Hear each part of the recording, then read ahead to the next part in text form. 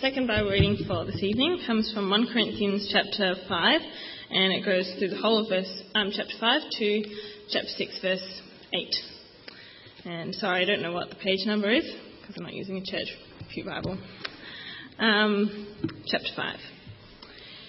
It is actually reported that there is sexual immorality among you, and of a kind that does not occur even among pagans. A man has his father's wife, and you are proud?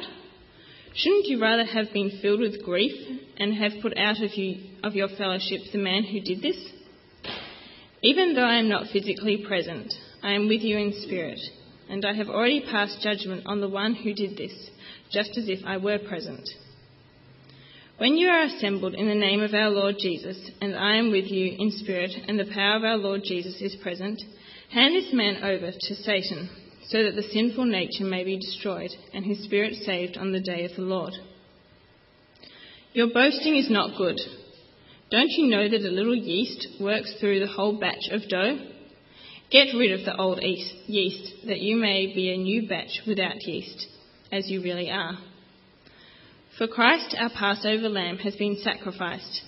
Therefore, let us keep the festival not with the old yeast, the yeast of malice and wickedness, but with bread without yeast, the bread of sincerity and truth. I have written you in my letter not to associate with sexually immoral people, not at all meaning the people of this world who are immoral, or the greedy and swindlers or idolaters. In that case, you would have to leave this world. But now I am writing you that you must not associate with anyone who calls himself a brother, but is sexually immoral, or greedy, or idolater, or a slanderer, a drunkard, or a swindler. With such a man, do not even eat. What business is it of mine to judge those outside the church?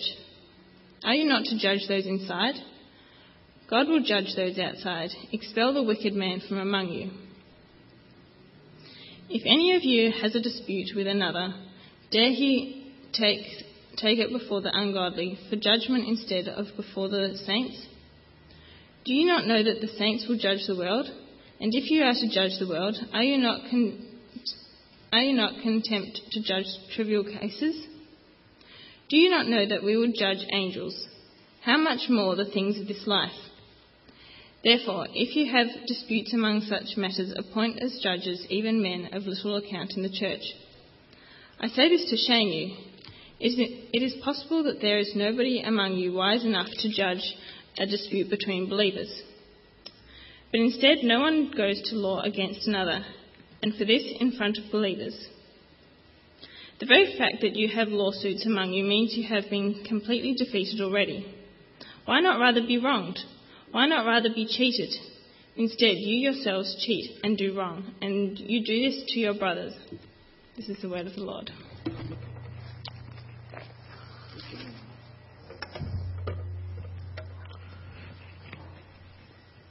Thanks, Rachel, for reading that passage of Scripture for us tonight, as well as Shirley, working our way through Leviticus chapter 18. What a passage, what a chapter that is. And it is God's word, and it's there for our encouragement as well. So let's come to God in prayer. Let's pray. Heavenly Father, we pray for wisdom as we look at this word tonight on an important topic of discipline in your church. We pray that your Spirit will speak to our hearts, Lord. We come before you as those redeemed in Christ. We thank you that there is forgiveness and grace in Jesus. And so we look to you, Lord, as we work through this passage. In Jesus' name, amen. Well, friends, as John did mention, this is one of those tough passages. And as we work through a book in the Bible, we can't escape the difficult passages as well, and it is there for us to be encouraged, to be dealt with, and so that's what we're going to do tonight. I wonder whether any one of us has been disciplined by our parents. Anyone, maybe, in the past? Remember? Okay, I see some hands going up. Well, I was. Some of you know that I enjoy playing cricket, and one day I did something that I shouldn't have done. I was playing cricket in the backyard of our home. I was not supposed to use a leather ball. It was always supposed to be a tennis ball. But that day with my friend, I thought, well, let's go for it. Let's play with the leather ball. And so I bowled, and then after that I started batting. And instead of just playing very low and slow shots, I just hit this ball right to the window of my bedroom window, and it broke all and shattered the glass. I was dreading the arrival of my father that evening. My father is a very patient man. I can get away with a lot of things with my dad, but not so with my mum. But that night, boy, I was in for it. He said, son, you are going to sleep right next to that broken window for the next few days. We'll put up in the wood there so that it's kind of safe, but you're going to sleep right next to it for the next few days, and you're not going to receive any of your pocket money either. And that was indeed a discipline, and I had to stay there, and I was fearful, obviously, as a young guy, but I slept right next to the broken window. I had to pay the price. Thankfully, it was all fixed. Discipline, none of us really like it, do we? We don't like discipline perhaps when you're at school by our teachers. In our society, one of the breakdowns in our society is the lack of discipline. Well, is church discipline actually necessary? Is there such a thing as discipline within the church? You see, Paul, as we worked our way through in 1 Corinthians, has moved on from leadership and its focus on leadership, as we have seen so far in our series. And now he focuses on a major issue in the church at Corinth, which is sexual sin. It is unthinkable that such a sexual sin could take place within the church. Should it be dealt with, or should it be swept under the carpet? What's the easy option? Just let it go by, isn't it? Just let it go by. Sweep it under the carpet. No one really cares. Does it really matter? Why should it be dealt with in any case? Who really cares? If you're in a social organization, in a club, in a golf club, or a bowling club, or a cricket club, or in your workplace, things like this might take place. Who really cares? What's the difference? Why is it so important in the church? Well, tonight we're going to look at this chapter, 1 Corinthians chapter 5, 1 to chapter 6, verse 8, and I've given you an outline. We're going to look at the report, the removal, the reason, the rebuke. There's a summary, and then I will conclude. So we're going to look at the report here. In 1 Corinthians chapter 5, 1 and 2, it is actually reported that there is sexual immorality among you, and of a kind that even pagans do not tolerate. A man is sleeping with his father's wife, and you are proud. Shouldn't you rather have gone into mourning and have put out of your fellowship the man who has been doing this? What a sad state of affairs. The report was about sexual immorality that was going on in the church. The word that is used here for sexual immorality is the word that we have, it's called porneia. That is, we get this word fornication. From this particular word, we also get the word pornography. And so it has been reported that there is fornication among you. Now we might ask the question, what is fornication? Fornication is sexual activity outside of marriage. So it's not actually adultery that is going on here. It's actually fornication. This particular act of sexual immorality that was going on in the church at Corinth was unthinkable and unimaginable. It is actually reported that there is sexual immorality that is a shocking sin of a kind that is not even taking place with pagans. Even pagans don't tolerate it, Paul says. A man is sleeping with his father's wife. And the tense here tells us that this was an ongoing sexual relationship in the church. This term, his father's wife, means his stepmother. The man's name is not mentioned, nor is the woman's name mentioned. It may have been that the father's first wife had died, and the father remarried, and this was his second wife. This father had a son, and the son developed a sexual relationship with his stepmother. What a sad state of affairs. This would have been a source of terrible humiliation and a very sad situation for the father to have to face. Imagine the shame for the father. Imagine the shame in the household. Imagine the conversations that perhaps would have gone out in the little town perhaps. What a situation to be in. And so Paul says that this kind of sexual immorality that was going on in the church does not even take place among the pagans who do not tolerate a man sleeping with his father's wife. Such behavior did not even take place outside in the world amongst non-Christians. You see, the Romans were very out there with their sexual practices. If you've been to Rome, you've been to places in Rome, you'll see they're very extravagantly showing away their sexual desires and everything else to all the statues and all of that. They were very much out there. But even amongst the Romans, the pagans, they forbade such a situation. What was going on here, friends, was incest in the church. And it was prohibited in the Bible. And yet it was going on right there in the church. We read Leviticus chapter 18, that massive chapter in our first reading. Let me refer to a passage there in Leviticus 18, 6 and 8. No one is to approach any close relative to have sexual relations. I am the Lord. Do not have sexual relations with your father's wife. That would dishonor your father. Do we see the connection now? That's why we read Leviticus chapter 18. It will dishonor your father. How did the church of Corinth respond to this incest that was going on within the church? You would think that they would be dismayed, wouldn't you? You would think that they would be saddened at this blatant sin. Sadly, not so the church at Corinth. The church, in fact, tolerated it. The church tolerated the fact that two people were sleeping around in blatant, open sin against God and His people. Not only did they tolerate it, instead we see in verse 2, and you are proud, Paul says. You are proud of what is going on in your church. You are proud about your great teachers. You are proud about your leaders. You are proud about following Apollos and Paul and etc. and everything else that was going on in the church. You're proud about even this situation.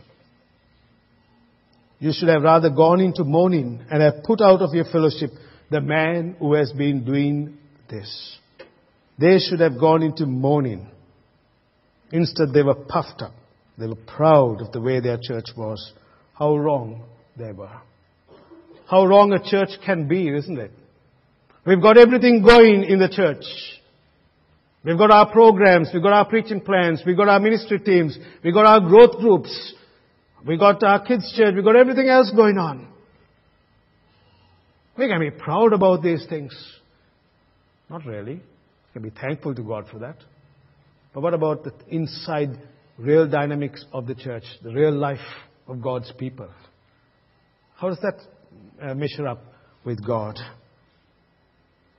It tells us of the unspiritual state of this church. We have been speaking about church leadership, as I said, in the past few weeks.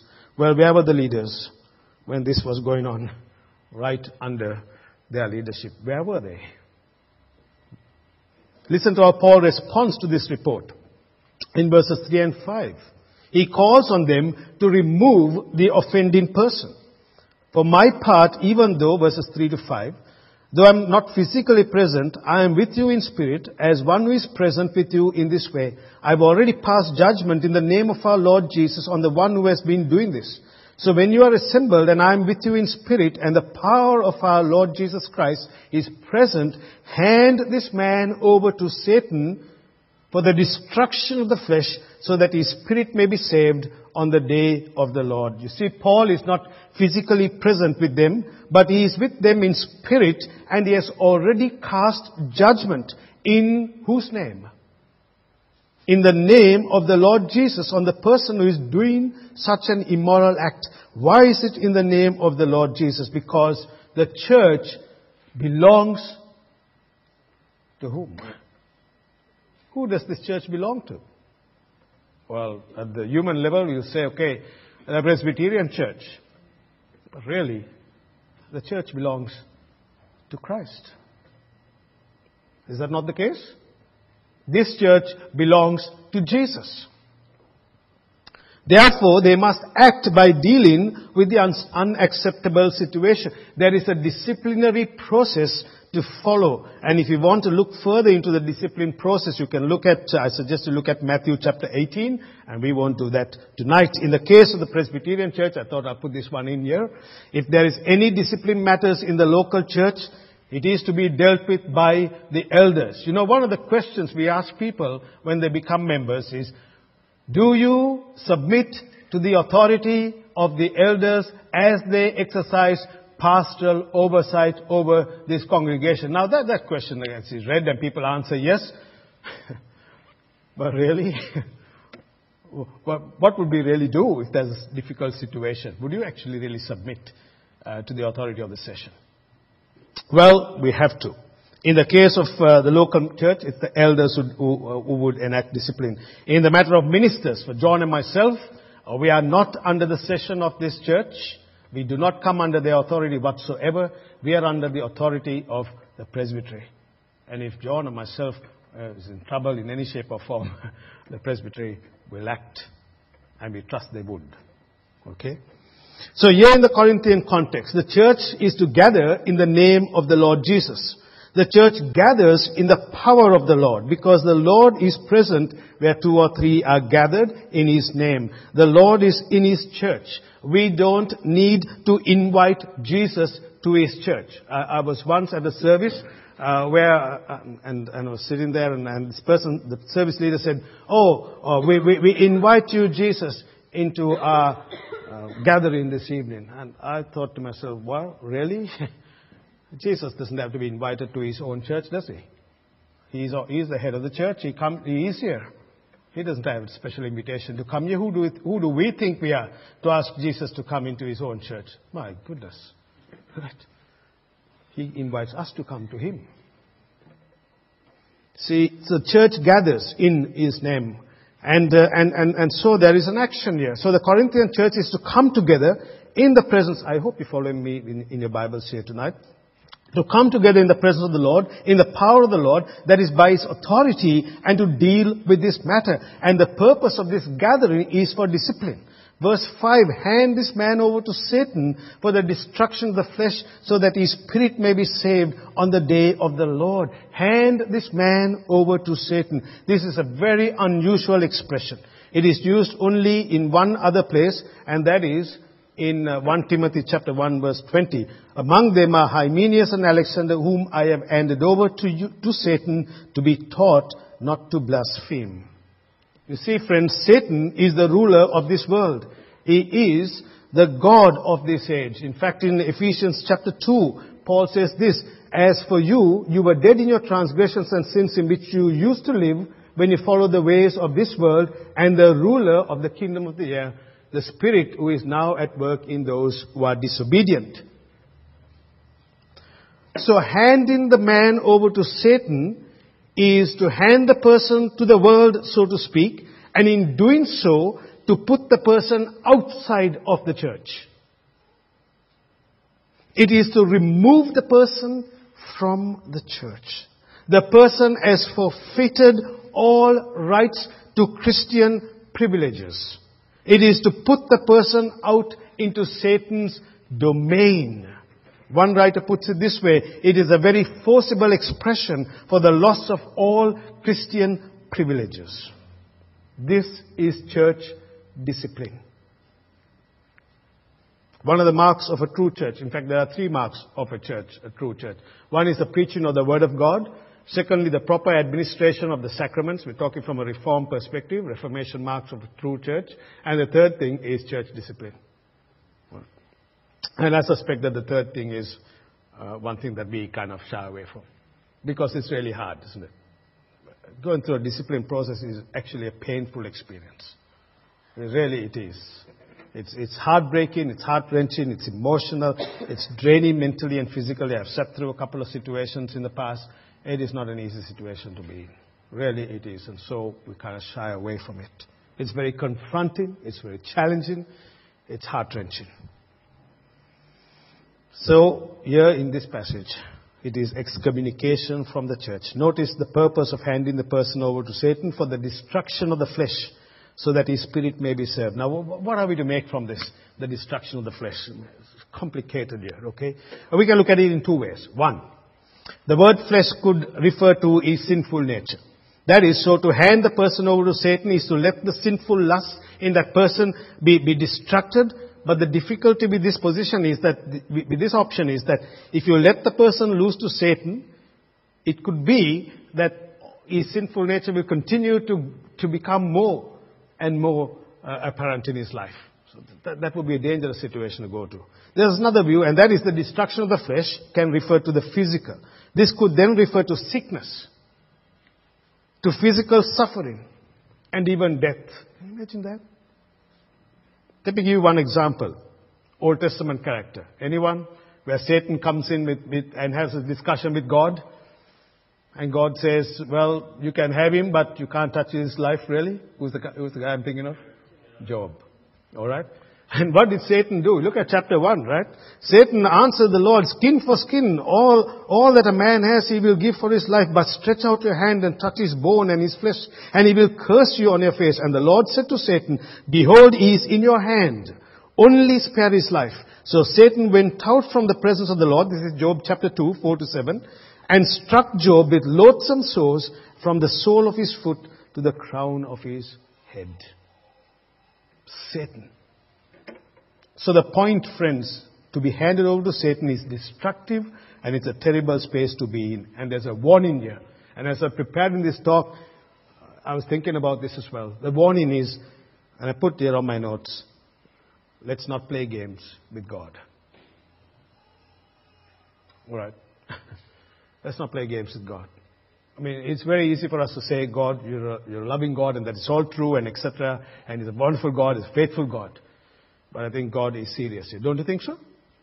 He's serious about protecting the integrity of His name and His church. I think that's what's coming out in this chapter here. Notice verse 5c in our passage. So that the spirit may be saved on the day of the Lord.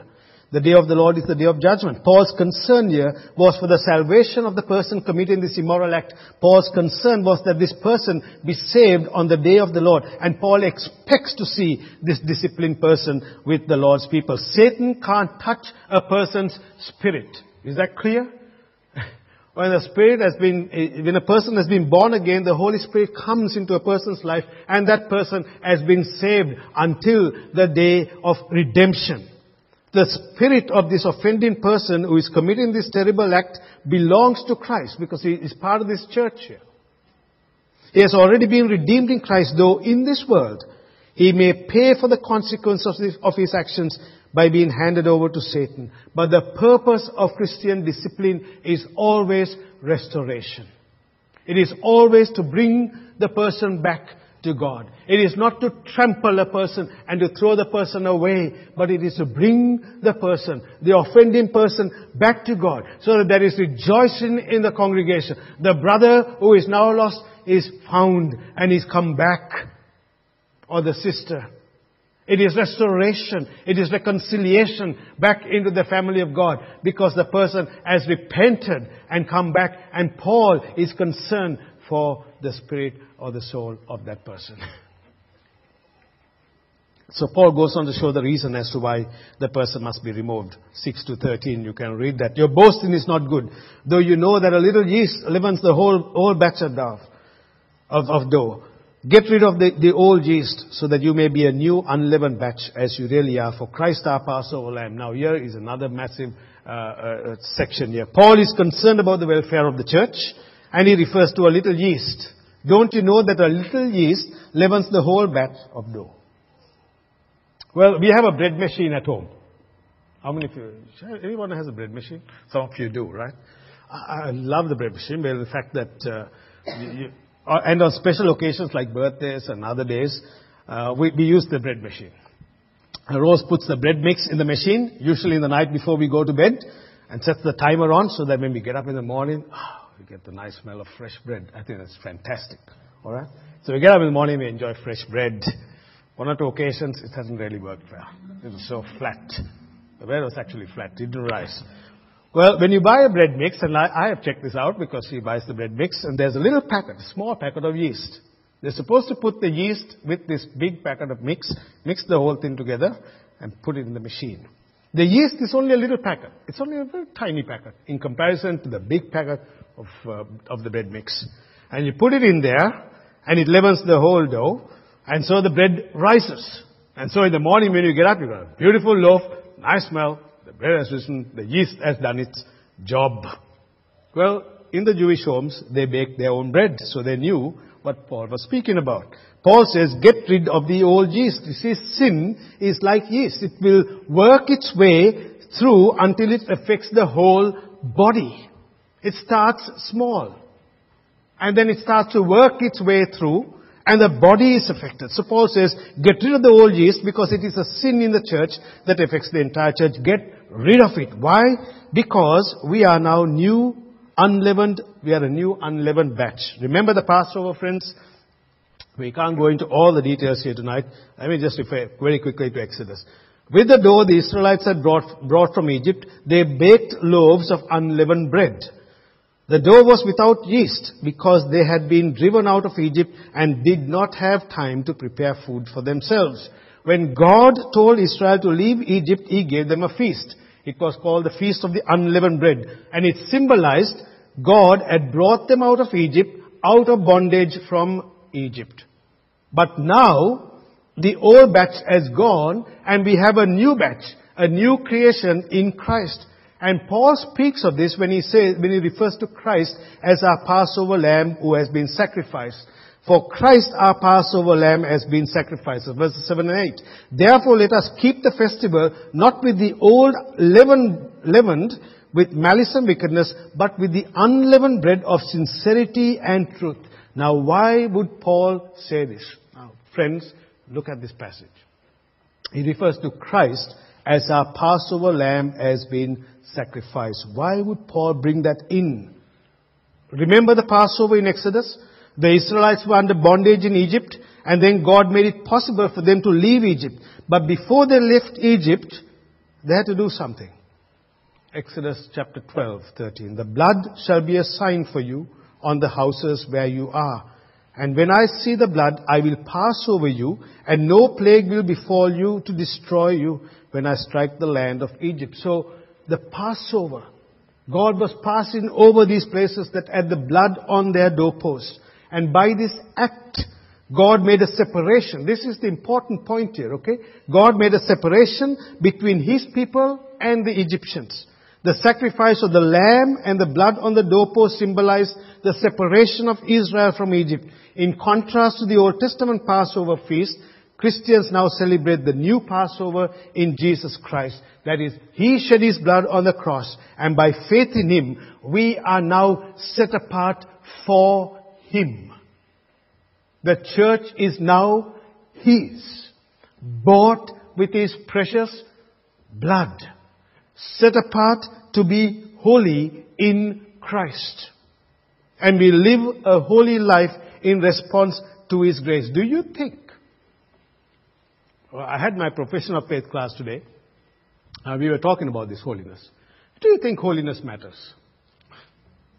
Do you think it really matters how we live? Does it really matter? Why? Why would it matter? Surely we are living under grace. Who cares how we live? Does holiness matter in the first place? Does it matter that we live holy lives? We think about that. And why would you want to do it? Well, friends, let me say this. We are called by God. And I'll come back to that in a moment, you see. And as the Jews celebrated Passover with unleavened bread, so now Christians celebrate our continual Passover with unleavened lives. That is, lives that are driven and motivated by Christ in response to what He has done. Look at verses 9 to 12. I wrote to you in my letter, in verses 9 to 12, not to associate with sexually immoral people, not at all meaning the people of this world. Okay? Who are immoral or greedy and swindlers or idolaters. In that case, you would have to leave this world. But, verse 11, but now. What do you say in verse 11? Anyone likes to read it? But now, I am writing to you that you must not associate with anyone who claims to be what? a brother or a sister who is sexually immoral or greedy. This is harsh, isn't it? It sounds so harsh. It sounds so hard. Paul is saying about the world, that's different. That might happen there in the world, out there. But in the church, it cannot be. Why? Because of that separation. We are the unleavened. Christ the Passover Lamb. It's different. You are His. And so the sacrifice of Christ, the Lamb of God on the cross, is the separation of the believer from the world. Just like the Passover Lamb was the symbol of separation of Israel, leaving their life in Egypt, so is ours. We are now set apart for Christ. And notice Paul's strong language there in the text. See, we no longer follow the way of this world, but we live now for Christ. And sexual immorality or fornication is no part of this new life because our bodies now belong to Christ. And I think John will touch on that because chapter 6 later on speaks about sexual immorality and all of that. And I won't go into and take John's part of his sermon from next time. But you see, this is what it is. We are His. We're connected to Christ. What a privilege it is. What a joy it is to be connected to this amazing Savior who has redeemed us and has redeemed our bodies to belong to Him because He wants the best for us even in the area of sexual integrity. God wants the best for us in that area because He's the one who is given sexual pleasure to be enjoyed in the context of marriage. That's how we see it. That's how God's Word tells us. So Paul says, what business is it of mine to judge those outside the church? Are you not to judge those outside, inside? God will judge those outside. Expel the wicked person from among you. Expel. And then we have the rebuke, which is taking us into another area of lawsuits within the church, 6:1-8. I'm not going to read that section. Now I want to make some observations here. It is important to note that Paul is not saying that Christians can't get justice in the courts of the land. That's not what he's saying. There is a place for the courts of the land to deal with civil and criminal matters. God has established order in society and the courts are important to maintain justice by protecting the rights of people and punishing the wrong. Paul is not saying that every judge in the world is unjust. He's not saying that. There are some amazing judges who do a fantastic work. The judiciary is an important institution in any country and God Himself is the God of justice. What Paul is talking about here, about these judges, is that is the spiritual state of the judges and not their ability to make any pronouncements. So Paul asks, is it possible that there is nobody among you who can resolve your problems? They were taking one another to court. So I have a problem with one of you. Instead of going and dealing with it one-on-one, or going to the church, I'll say, okay, I'll see you in the courts. I'll see you in the Supreme Court. And if I can't get my way there, I'll take you to the High Court. How's that? Not that I will, because I don't have any money anyway, so. Alright. Okay? But put it in the context. So you have a problem with somebody, you say, okay, we'll see you in the courts. That's the easy option, isn't it? Suing one another, rather than dealing with the issues internally. Or sometimes it's unfortunate that churches do take even their own bodies to church sometimes, and that is sad. Do you not know that the Lord's people will judge the world? Do you not know, do you not know, do you not know, Paul says 6 times I think in this. 7 and 8. The very fact that you have lawsuits among you means you've already been completely defeated already. Why not rather be wronged? Why not rather be cheated? Why not? Friends, they're suing each other. Hard to imagine that this was a church. What a witness to the world. What a sad state of affairs this church had become. They were blinded by their own sin. May we never be blinded by our own sin. So as we sum up, quick summary. What we've seen tonight is sexual immorality within the church, incest. A situation that's unthinkable, unimaginable, not even taking place in the world out there. The offender had to be disciplined, excommunication. The purity of the church was at stake. The welfare of the church had to be preserved. The lawsuits taken against each other, which was very indeed sad. So as I conclude, is church discipline necessary?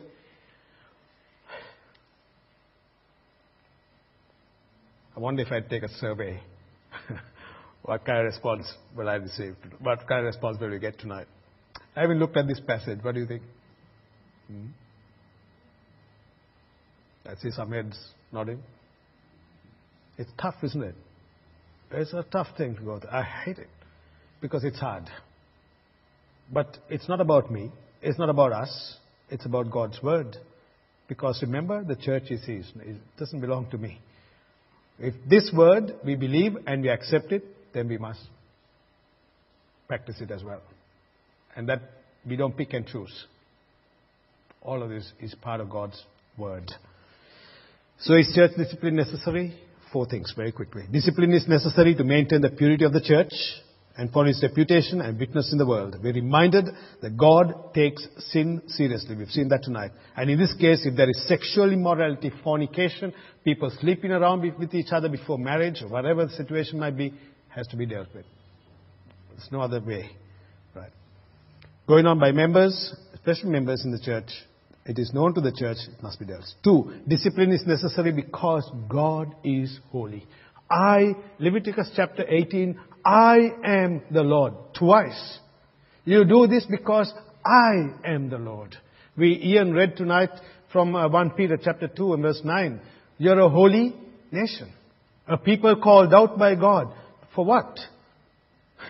To sing the praises of Him who called you.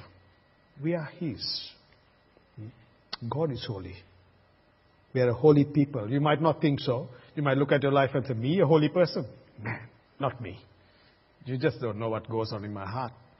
And that's true. But we are set apart. I'll show you why. Because Paul says this. Corinthians chapter 1 verse 2. So I thought I'll change put it this way. To the church of God in St. Stephen's, Surrey Hills. Alright. I'm not doing anything wrong here. I'm just changing Corinth. To the church of God in St. Stephen's, Surrey Hills, to those sanctified in Christ. Who is that? Who is that? Us, right? And called to be His holy people. Who is that? Outside or us here? It's us. Together with all those everywhere who call on the name of our Lord Jesus Christ, their Lord and ours. Do you see that? We at St. Stephen's are the church of God, sanctified in Christ, called to be His holy people, together with those. We belong to Him. We are called to belong. Thirdly, discipline is necessary because it restores the offender to the church family and ultimately to the Lord Himself. The action that is removing this man from the church was taken so that he might consider his sin, he might repent of it. Church discipline is always restoration in mind. Because the text says that, so that his spirit may be saved on the day of the Lord. And finally, 4th point, discipline is necessary because where there is such sin, the offender is to acknowledge the sin, repent and ask for forgiveness, which is freely and fully granted in Christ, the Passover Lamb. None of us can claim purity in our lives apart from Christ. Is that right? Okay? At the cross, Jesus took my sin. He took yours. And when we turn to Him, and when you repent of your sin, whatever that sin might be, between you and God, or between you and others, Christ will forgive you. Is that clear? He forgives us all our sins, once and for all, at the cross. And at the cross, there is freedom. At the cross, there is grace. At the cross, God's love embraces a sinner and restores him or her back to Himself. God is in the business of restoring people to Himself.